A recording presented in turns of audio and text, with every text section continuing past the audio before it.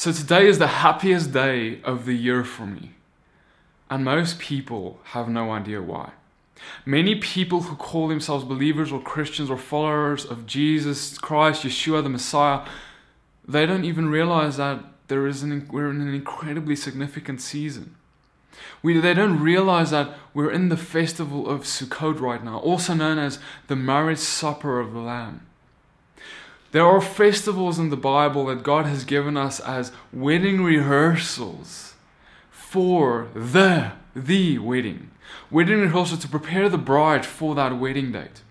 How interesting is it that when we marry in our times, we find a wife, we find a spouse, whatever, and we marry, and then it's this huge preparation. Everything needs to be ready. We need to get the custom ready. We need to get everything sorted and organized. It's meticulous. Many go to meticulously organize and plan their wedding, but when it comes to our wedding with Jesus, with Yeshua, it's something that we don't really plan for. We don't really rehearse for it. And today I want to submit to you that the Father has laid out a wedding rehearsal for us. His word contains incredible depth and teaching on how to prepare for this wedding day. And it's been given to us as appointed times, moedims, seasons. In Genesis, we read how the Father says, I am giving you stars and all kinds of lights in the skies when He makes creation. He says, these are for seasons for you. And that word is moedim, and it means appointed times. It doesn't mean winter and summer. No. It means appointed times, celebrations, festivals, if you go directly into the Hebrew. And so the Father's saying, I gave you all these things in the sky to educate you on preparation for my wedding day, my festivals, my celebrations. The Father furthermore says that a lot of people think that these are Jewish festivals, but the Father never said they're Jewish. The Father says, no, these are my feasts. These are mine. And so now He calls His bride and He says, so I'm giving them to you as a wedding gift while I'm away to prepare the home for you. The home, as the Father, He prepares a home for us. And He says, so now I'm giving you these. I want you to start preparing. And so now today, brothers and sisters, I want to talk about the feast. In the Bible, we read about this festival that everyone, they attribute it. They say, this is the feast. Everyone, New Testament, Old Testament, knew. When you walked up to someone and you said, it's coming, the feast is coming, everyone will know what you're talking about. You'll be talking about the great festival of Sukkot, or the festival of tabernacles. This festival directly talks about the wedding supper of the Lamb. And so it's part of one of the threefold feasts of God. We have the festival of trumpets, we have the Day of Atonement, and then we have the Feast of Sukkot, or Festival of Tabernacles. We have the Day of Trumpets falling on the first day of the 7th month, indicated by the moon, the sign in the sky that the Father gave us in creation. That day is a day of darkness, where the moon is dark. It's not really giving its light. Then we have the Day of Atonement on the 10th day of that same new moon or month, which points to the judgment. And then after that, 5 days later, on the 15th of the month, we have the Feast of Tabernacles, the Feast of Sukkot. And on this day, it's so amazing, because on the first day, where it's that gloomy day where, the Father, the Day of Trumpets, it's going to be this blowing of the trumpets where, that trumpet blows as you're either going to be happy. It's a day of gloominess and celebration at the same time. It's a day of happiness because He's coming back, but a day of gloominess because He is back and there's no more time for repentance. And so we have that gloomy day with the darkness, the moon covered up. But then on the 15th, where it's the marriage supper of the Lamb, everything is over. It's a celebration. The light is being given, and it's the light. So we get the word Sukkah from the festival of Sukkot, and I want to talk about what it means.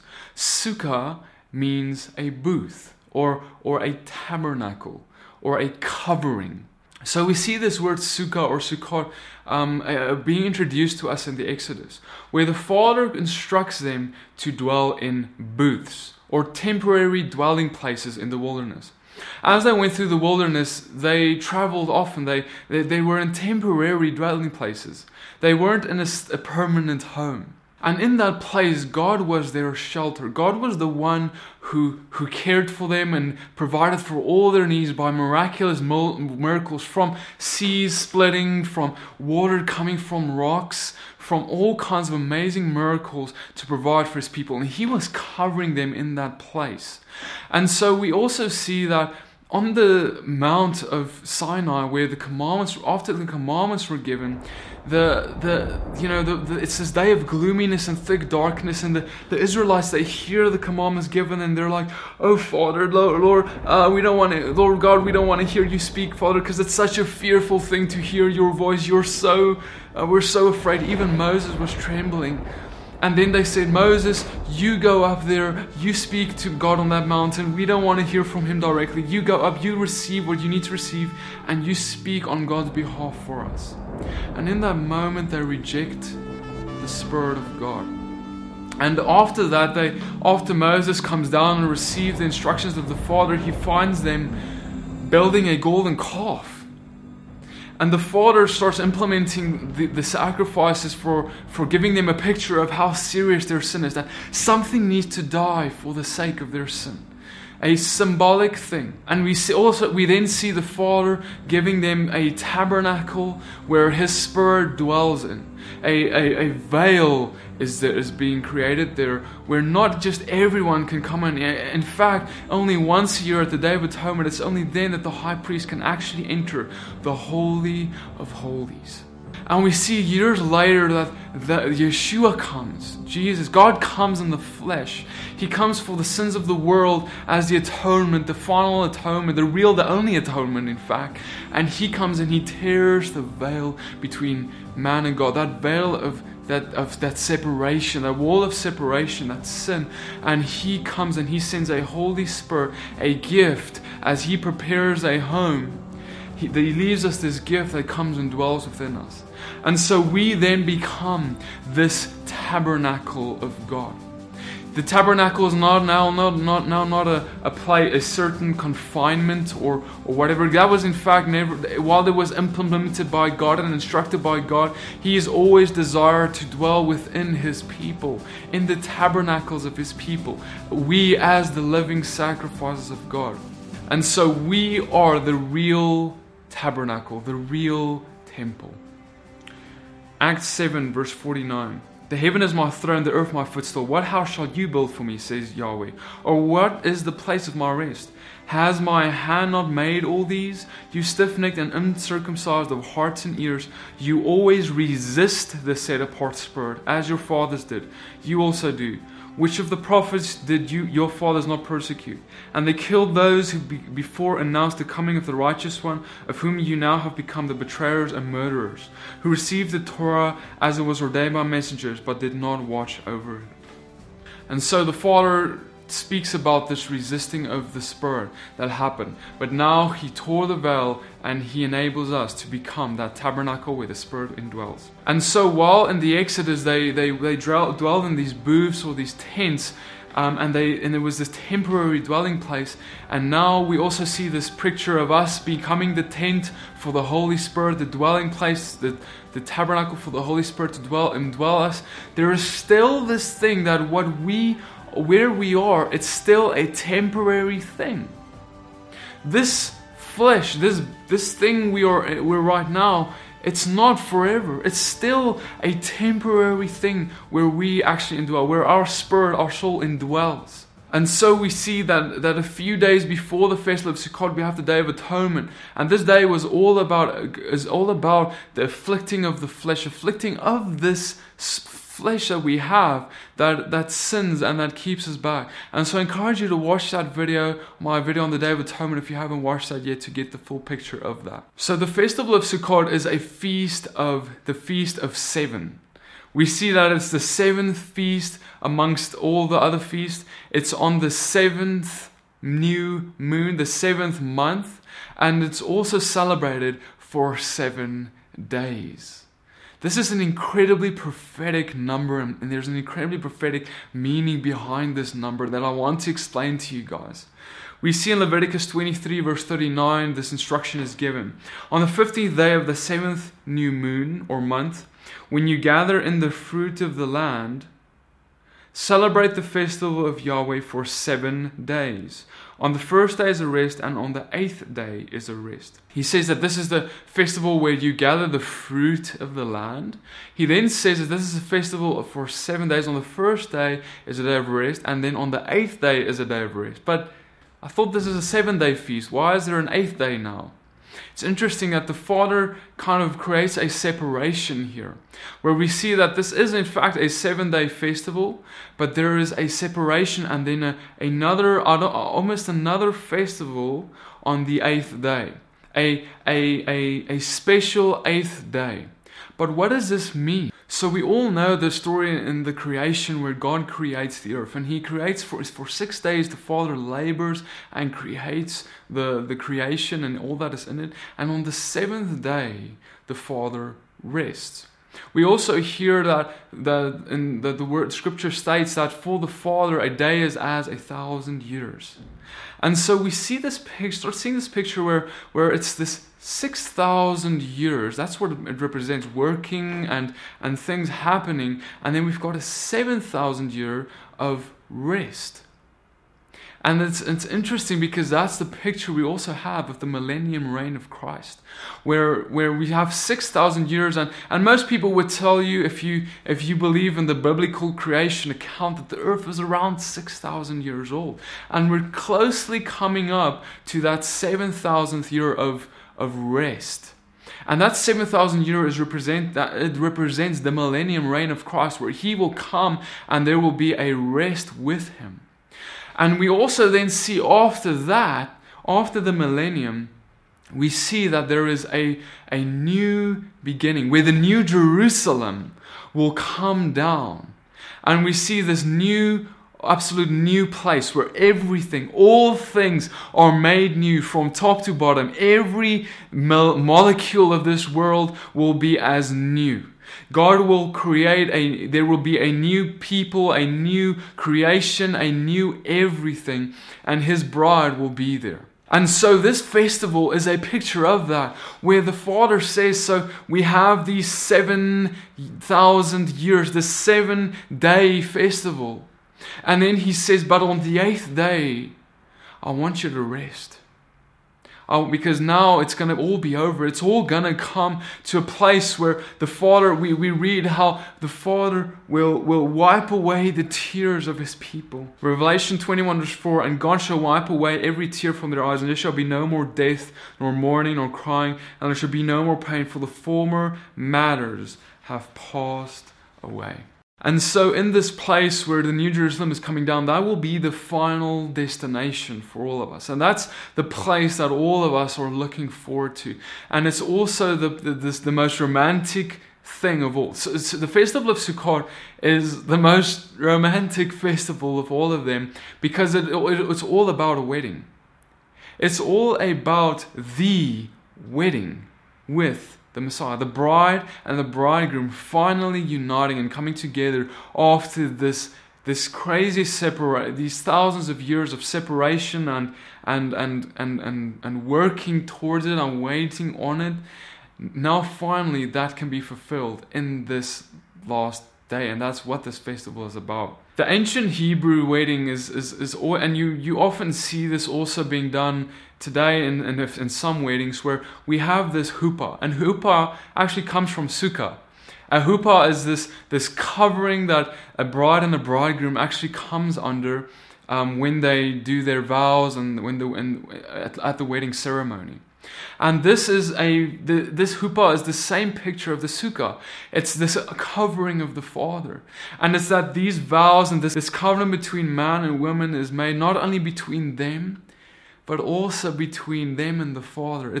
They become one flesh, and this one flesh that they become also makes a covenant of promise with the Father, where they say, we're gonna do this thing forever. We're gonna become one flesh, and we're gonna serve you forever. We're never gonna depart from each other. And they do this under the covering, the huppah, the sukkah, the tabernacle of God. And it's this thing of, Lord, we're coming under your covering. Lord, we trust that you are anointing this and you are protecting this and you will sustain this thing. And that's what that huppah is about. And so these weddings was the most incredible party. And in the ancient wedding, in fact, it was a 7-day feast. 7 days of party. In Western society, we don't really know how to party. Because they had a 7-day festival. And it was this incredible festival. And sometimes I've heard people say, keeping the commandments of God or keeping these festivals of the Father, it's a burden. It's legalistic to keep the commandments of God. It's legalistic to keep these festivals of God. What we're in fact saying is that it's legalistic to rehearse for our wedding date. How crazy is that, brothers and sisters? To say that, it's a legalistic thing. The Father says that these are my feasts. These are my feasts. Just imagine a bridegroom saying, "My bride, I'm organizing this feast for you. We're gonna rehearse it." But then the bride comes and say, "No, I don't want to rehearse that thing because it's a burden. I don't want to rehearse that thing because it's a legalistic thing." Brothers and sisters, love is not legalistic. And if you say that it's legalistic, you are not walking in love. And yes, it is possible to do these things legalistically. Apart from love, apart from missing the entire point, you can go X, Y, Z and you can try and keep the commandments. But every one of them is given by the Father to us as a love letter to His bride, and we keep them in love. You see, it's not about I need to keep them. It's never been about that for me. It's always been, Lord, I want to keep them. God, I want to rehearse for this wedding. I want to make sure my garment is right. And so, brothers and sisters, that's why we need to get back to the instructions of the Father. And so we also read in Leviticus that this is a festival and in a season where you will gather the fruit in your land. So now we have to ask that question, what does fruit have to do with the wedding? I'd like to revisit the story of Yeshua, Jesus, at the wedding. Yeshua was at this wedding and the wine was drying up. And his mother told him, Yeshua, Lord Jesus, we need to do something about this. We're having this great wedding, this great celebration, the celebration of the year. But the wine is drying up and it's a huge issue. What are we going to do about this? And Yeshua says, "Oh, woman, my time has not come yet." But she gives him servants, and she tells these servants, "So whatever he tells you, you go and you do." And he tells these servants to go to these jars that they have there that are empty and fill them with water. And these servants, they're probably thinking what is this about, But they go and they fill these jars with water. And the moment that these jars hit the brim, there's a miracle that happens, and it changes into wine. And we see that this water changes into wine. Just like Yeshua was struck on that cross, water poured out for him for the world. The servants take that water. The servants of God take that water, that sacrifice. They pour it into the people who are jars. And there's a miracle that happens where these people bear good fruit. Wine is fruit, brothers and sisters, and they bear good fruit. And then we see that the servants bring the wine to the bride and the bridegroom, and the bridegroom, they're like the host, of the wedding. They're like, "This is the best wine we've ever tasted. You've saved the best for last." And so this is exactly what the Father is doing. We are seeing a latter day outpouring where the Father is saving the best for last. A revival of spirit and truth for last. The Father has given us a truth thousands of years ago. We've rejected the Spirit at that point, but the thousands of years ago later, He pours out His Spirit. Again, and thousands of years later at the festival of Shavuot, He pours out His Spirit. At Pentecost, He pours out His Spirit. And now He's given us these two elements. He's given us the Spirit. He's given us the truth. But at this latter day festival, this is a full festival that's unfulfilled, that's still coming. He's saying, like, I want to fulfill this festival in you, brother and sister. I have given you Spirit and truth. I've given you everything you need now. You have no more excuse to follow me in everything, every cell of your being, because you now come and you take these two things, the Spirit and this truth, and I want you to come and bring them together for me. Because right now, brothers and sisters, when we look at the body of Christ and believers, we do not have Spirit and truth together. We've got Spirit on one end, truth on the other. We've got a lot of people in spiritual things and doing the Spirit things, rejecting the truth. We've got a lot of people in the truth and the Torah, rejecting the Spirit.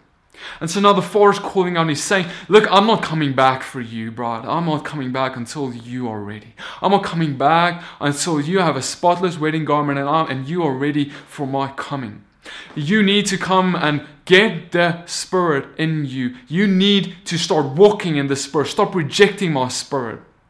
And you need to get the Torah in you. You need to start being obedient to the front of my book, the instruction manual. You need to stop walking in lawlessness. And so He says, repent now from all of that. And He's calling you into that place of Spirit and truth. And so, brother and sister, I encourage you, if you don't know what I'm talking about, to dig in and get on your knees and say, Father, what is this thing you're talking about? Lord, what is this? Do I have the fullness of your Spirit? Do I have the fullness of your truth? Because I know Yeshua did. My bridegroom had it. Lord, and if I'm the bride, Lord, do I have that? Do I have the fullness of Spirit and truth? Brother and sister, I want to submit to you that most of people even confess and state that they're the bride. They don't have even a close measure of it. And so I encourage you to get on your knees, surrender. Come as this living sacrifice before the Father and say, Lord, I don't know how to get it. Lord, I don't know, Father. I surrender. I give everything up. Lord, I died to myself. I died to this world. I died to I don't care what people would think, but God, I need the fullness of your Spirit and truth. And brother and sister, that's a dangerous prayer because the Father will answer it. And it will cost you everything. Yeshua said, if you're not willing to deny everything and pick up your cross and follow me, you're not worthy. You are not worthy, is what He said. Brother and sister, that's a scary word. He says, look, that trumpet's going to blow, and if you don't have everything surrendered, I don't care if you keep this or that and this instruction or that instruction. If you're not fully surrendered and on far for God, walking in the Spirit and truth, I'm going to come back and you're not going to be worthy. You're not worthy to be my disciple, is what He said. If you're not worthy to be His disciple, how much less are you worthy to be His bride? And so I also want to dig in more into this instruction. We also see this very peculiar thing where the Father instructs His people in this day to take all kinds of branches and wave them. Let's read it. Leviticus 23 verse 40. And you shall take for yourself on the first day the fruit of good trees, branches of palm trees, twigs of leafy trees, and willows of the stream, and shall rejoice before Yahweh your God for 7 days. Now that's really interesting, and it's quite. He's talking about all these kinds of different trees and branches and things, and he says, "I want you to take them and rejoice with them before the Father in this 7-day festival." So I want us to dig into what the meaning of these, and you'll see that this is an incredibly profound and beautiful message. So first, we need to understand that, that trees represent people. When Yeshua healed the blind man, he prayed for him the first time. The blind man started seeing a little bit, and he says, "Oh, Lord, I see trees as people." That's what he said. So there's already that connection, and we also now, and throughout Scripture, we see this connection between trees and people. And so we see the Father saying, take these branches and these trees in your hand, and I want you to wave them before people. before everyone. And we also read in Ezekiel that the Father will bring the house of Israel and the house of Judah together as one stick in his hand. And that is actually, the real word is actually a tree there. And he says that he's going to bring these two houses, to both the 2 tribes of the south and the 10 tribes in the northern kingdom of the house of Israel. He's going to bring them together in his hand. And they're going to become one in his hand. And so that's what the Father is here saying as well. He's saying that this represents us taking these branches, these trees in our hands, and it's a regathering. It's a regathering of his houses, of his scattered people. And if you haven't watched my teaching on scatter and regather, I encourage you to watch that to get the full picture of this. And so he says that I'm bringing these 2 things into my hand. And then he says, I want you to do that, and I want you to wave it. Rejoice before the Father with it. Celebrate it and wave it before the world. So it's not only a celebration of this great revival, Ephraim awakening of the Father, but also a waving of it to the 4 corners of the earth. And what grows on trees? Fruits grows on trees. And we see that there's an etrog, lulav, myrtle, and willow tree in this verse. If we go into that, that's kind of what the different trees that or sticks and things that the Father was speaking about in this verse, Leviticus 23. And there is an incredibly amazing symbolic meaning to each of these that I want you to see. The etrog represents the heart, and you see it's kind of this fruit comes on these branches, and it represents the heart. And it's simply, and it represents this place not only of us as trees carrying our fruit and displaying our fruit to the people, but also that this is our heart. You know, the fruit that we carry comes from the heart. You cannot. It's not about a intellectual 1, 2, 3 step 1, 2, 3, and now we have good fruit. It has to come from the heart. You need to, for example, keep the Sabbath day holy from your heart. You need to keep the festivals of God from your heart. You need to love your neighbor from your heart. You need to do all these things from your heart. You can't love your neighbor simply like it's me. If someone tells you love your neighbor, and there's simply this thing that you try and do out of your flesh, you're going to struggle. But if it's this place where you're like, oh Father, Lord, I love you so much, God. You're so holy. You're so righteous. You're so set apart, Lord. And I want to walk just like your Son, God. And because you love me and you laid everything down for me, Father, I'm going to do this because I love you. I'm going to do the same for my neighbor. And that's how we love our neighbor, realizing that sacrifice and extending that to our neighbor. And so that's why on this branch, that's this etrog fruit, and that's what it represents. And that can only come from the Spirit. You can't do that without the Spirit. The Spirit was given for us. You know, have that. It's in you. And he says that it's my Spirit that enables that in you. So we also have the lulav, which is the palm tree.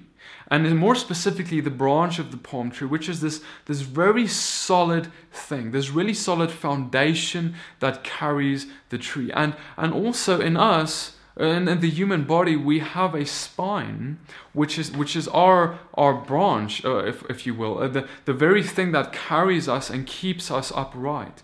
And it's also our foundation. And it represents the truth. While the etrog fruit and all that, it represents the Spirit and the heart. The lulav, the palm tree branch, represents the truth. And how Yeshua says, I need you, just like he said, I need you to build your house on a solid foundation. That foundation is us and is in our spine. It keeps us upright and it directs us. But also, it's the very thing that by which we get paralyzed. If someone gets in an accident, they just hurt their back a little bit, oh man, like it can paralyze the entire body. And so in the same way, if you don't know the truth, brother and sister, you can have the Spirit, you can have the heart, you can love people, you can do all these things, oh wow, but if you don't have the actual truth, you're going to hear one day, I never knew you, depart from me, you worker of lawlessness. Because we know that the law is truth, the law is spiritual, as Paul said, and the Torah is his truth.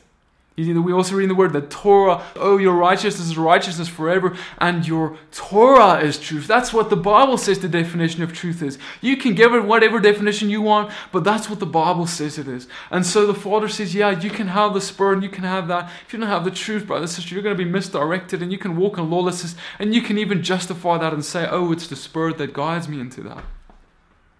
The Father's not looking for someone just in the Spirit or someone just in the truth means of things. He's looking for someone in both, because that's what Yeshua was. He knew and walked out the Torah and the prophets, and he walked out. He had the fullness of Spirit dwelling in him, and all the miracles and the love flowed from that, and it enabled him to keep the truth. But in that same way, he now calls us to walk as I walk. Yeshua says, walk as I walk. Stop making excuses. Stop saying it's abolished. I tell you, no one jot or tittle will be abolished from all the Torah, the prophets, and everything of my walk, everything that I am. None of me will be abolished. I am the walking word. I'm the walking truth. And nothing of me will be abolished until heaven and earth is abolished.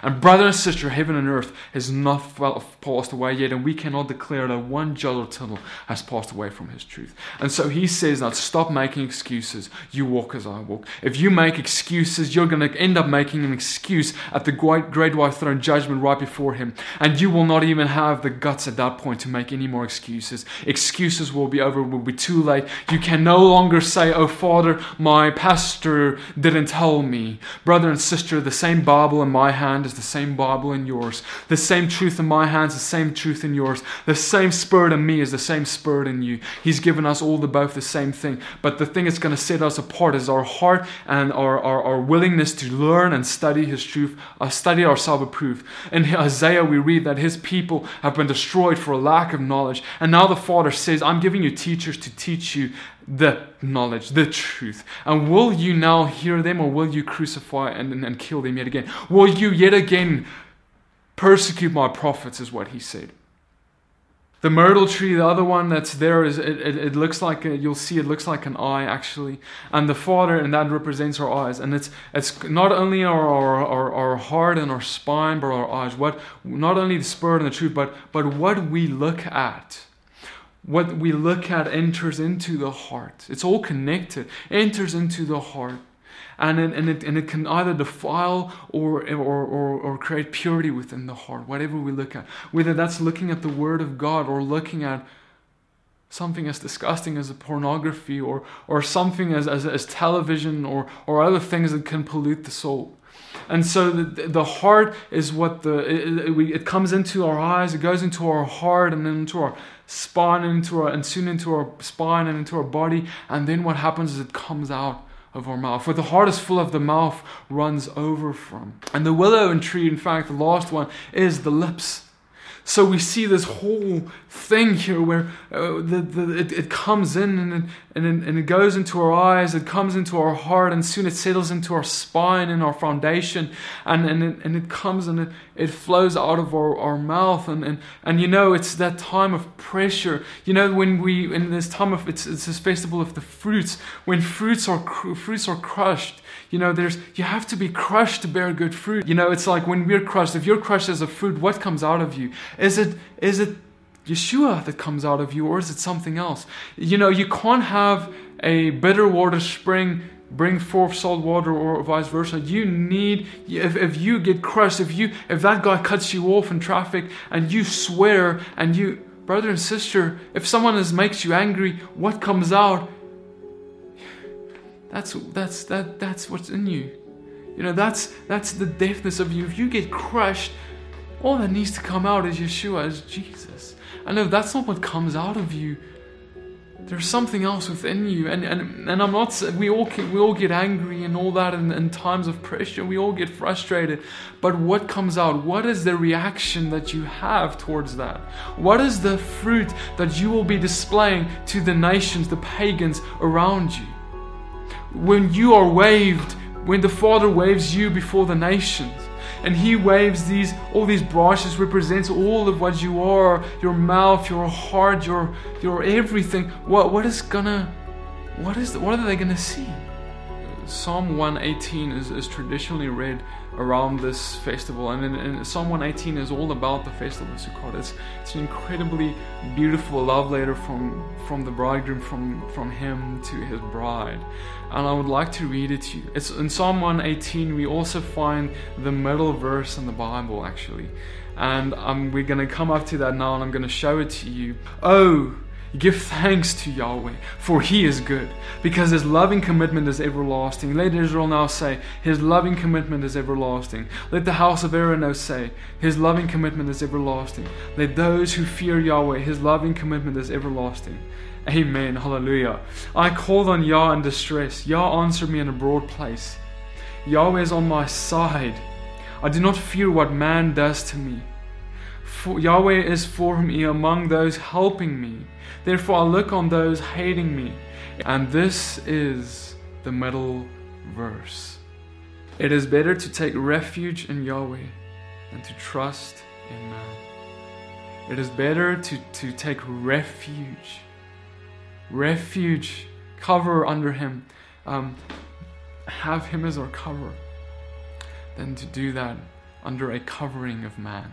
And he goes on and he says, it's better to take refuge in Yahweh than to trust in princes. All the nations surrounded me. In the name of Yahweh I shall cut them off. All the nations surrounded me. Just like we read how this wave is being waved. We're waved before the nations. We're waved before them, and they even surround us. But while they're surrounding us, how will we react? Will we show them our good fruit? Will we be a demonstration of good fruit to them? And hope that the kindness of God will draw them in? Or will we simply bear bad fruit? See, brother and sister, the Father cuts them off from you. The Father takes off those who hate us. He protects us. He hides us from our enemies. But He still requires us to turn the other cheek. He still requires us to love them and to bear incredibly good fruit as an example, so that all may come to repentance. The voice of rejoicing and salvation, Yeshua, is in the tents of the righteous. In the tents of the righteous. The right hand of Yahweh is doing mightily. The right hand of Yahweh is exalted. The right hand of Yahweh acts mightily. Let me not die but live, but declare the works of Yah.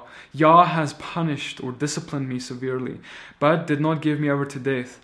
We know that the Day of Atonement is a day of fasting, afflicting our soul, where God disciplines us, gets and helps us to, in that festival, the Father gets our hearts in order. This is what the psalmist is speaking about.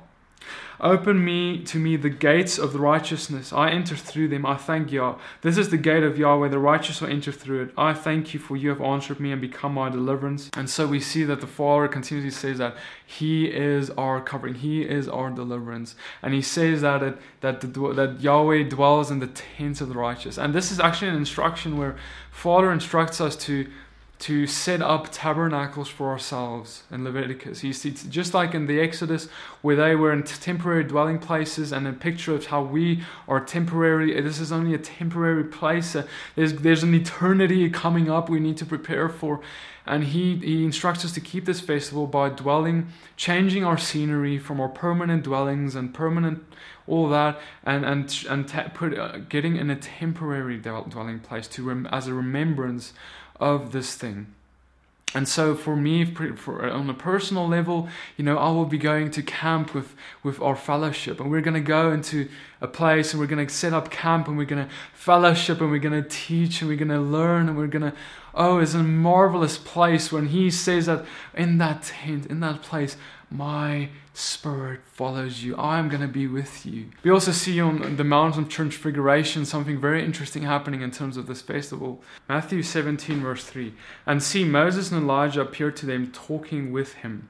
And Peter answering said to Yeshua, Master, is it good for us to be here? If you wish, let us make here 3 booths. One for you, one for Moses, and one for Elijah. While he was still speaking, see, a bright cloud overshadowed them, and see a voice come out of the cloud saying, This is my Son, my beloved, the beloved, in which I did delight. Hear Him. And so it's incredibly amazing. Like Peter, he sees all this. He sees Moses and Elijah and Yeshua and all of them together, and he's like so shocked, and he's like, Lord, can we make 3 booths for you?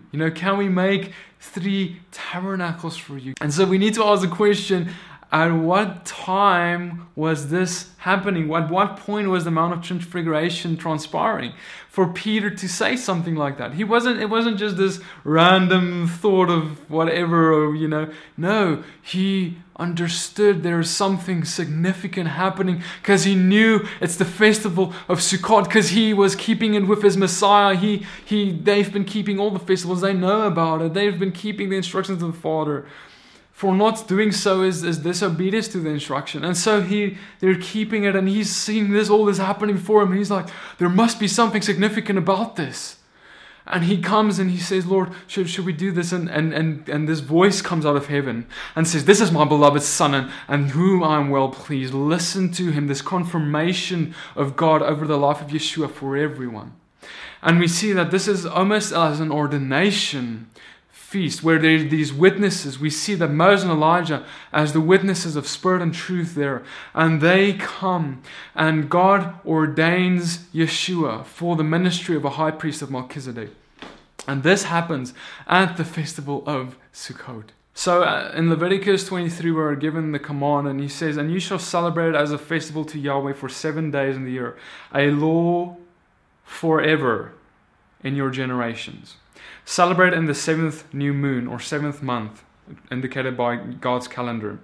Dwell in booths or sukkahs for 7 days. All who are native born in Israel dwell in booths, so that your generations know that I made the children of Israel dwell in booths.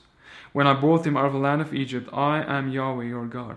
And so this is the instruction that the disciples and Peter knew. That's why he said that. Lord, shall I make a booth for you guys? Because he knows it's on the day, they're all here, and there's instructions around dwelling in booths. He also says that this is for the native born of Israel. Now that's interesting because I know a lot of people would say, oh, well, that's for Israel. See, we're not Israel, so, we don't need to do that anymore. But we fail to understand that the new covenant, according to Jeremiah 31, verse 31, was made out only, listen to me, only to the house of Israel and the house of Judah. The 10 tribes in the north and the house of Israel, and the 2 tribes in the south, the house of Judah, also known as the Jewish people today.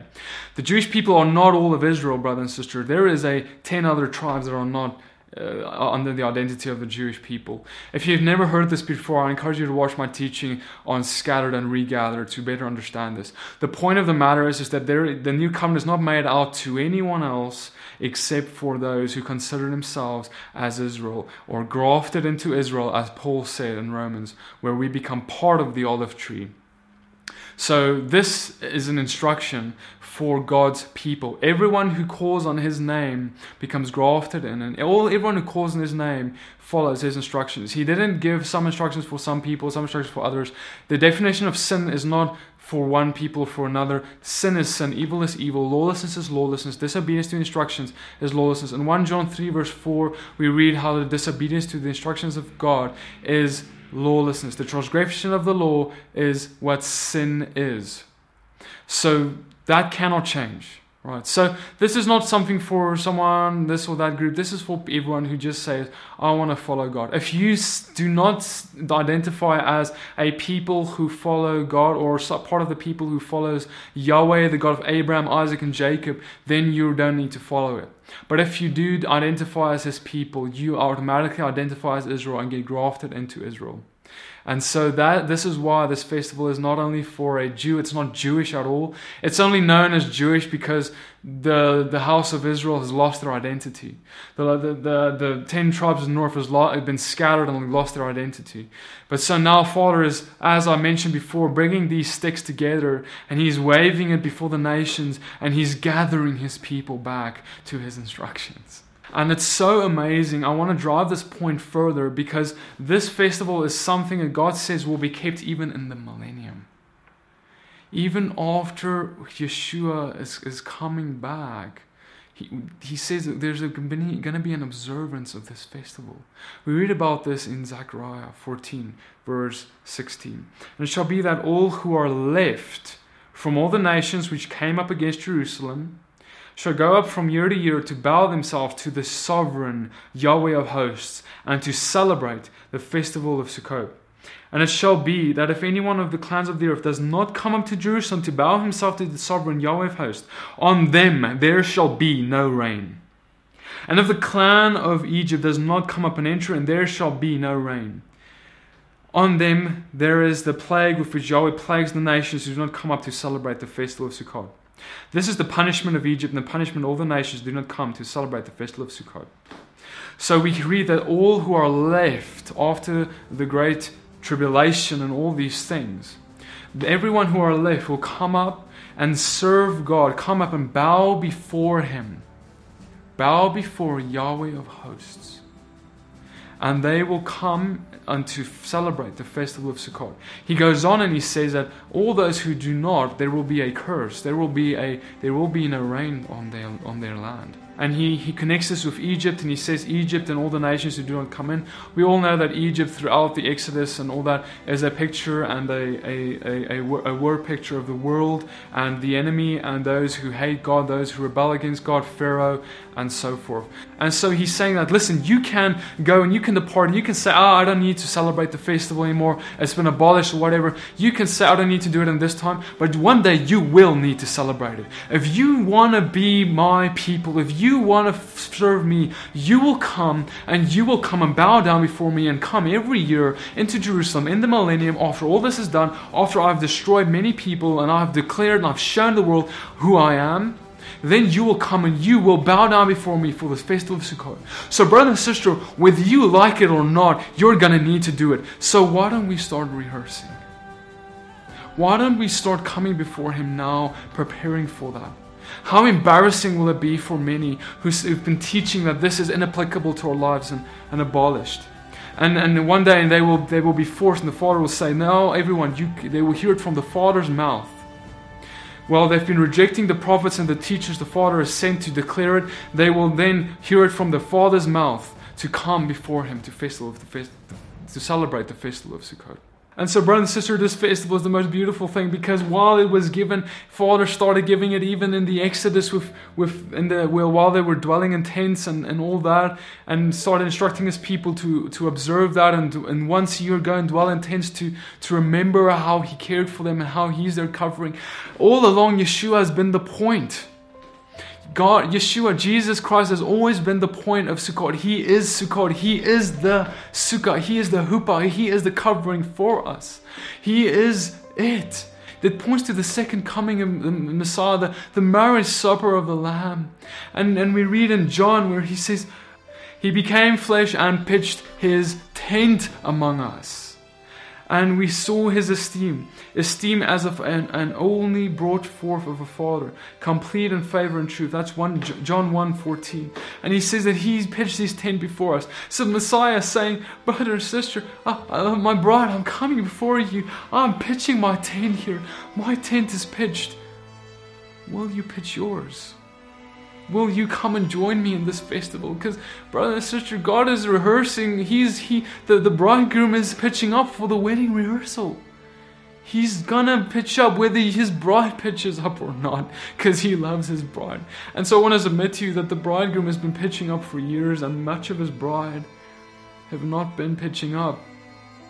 Much of His bride have been busy with other things, or have not even known that they should be pitching up. And brother and sister, I'm declaring to you today, start pitching up for that wedding rehearsal. Start pitching up. God is pitching His tent. Will you pitch your tent with Him? Will you go and make a temporary dwelling place for days with Him and commemorate this festival with Him? It's the most beautiful thing, and I believe it will encourage you. It will drive you closer to Him. I've seen so many testimonies, including my life, of people when they started keeping the festivals.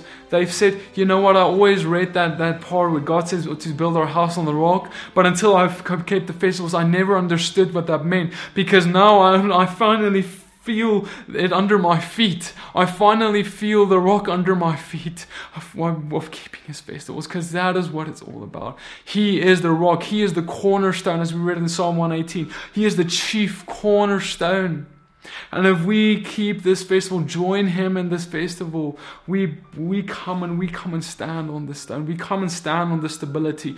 Our foundation is, our spine receives the truth, and we're in this, in our heart, and everything comes together, and we have a foundation. We can walk uprightly in righteousness and in truth with the Father.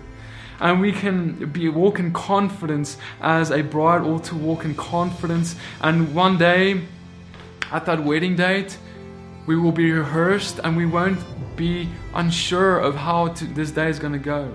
We're going to walk into that place as a bride walking towards her husband.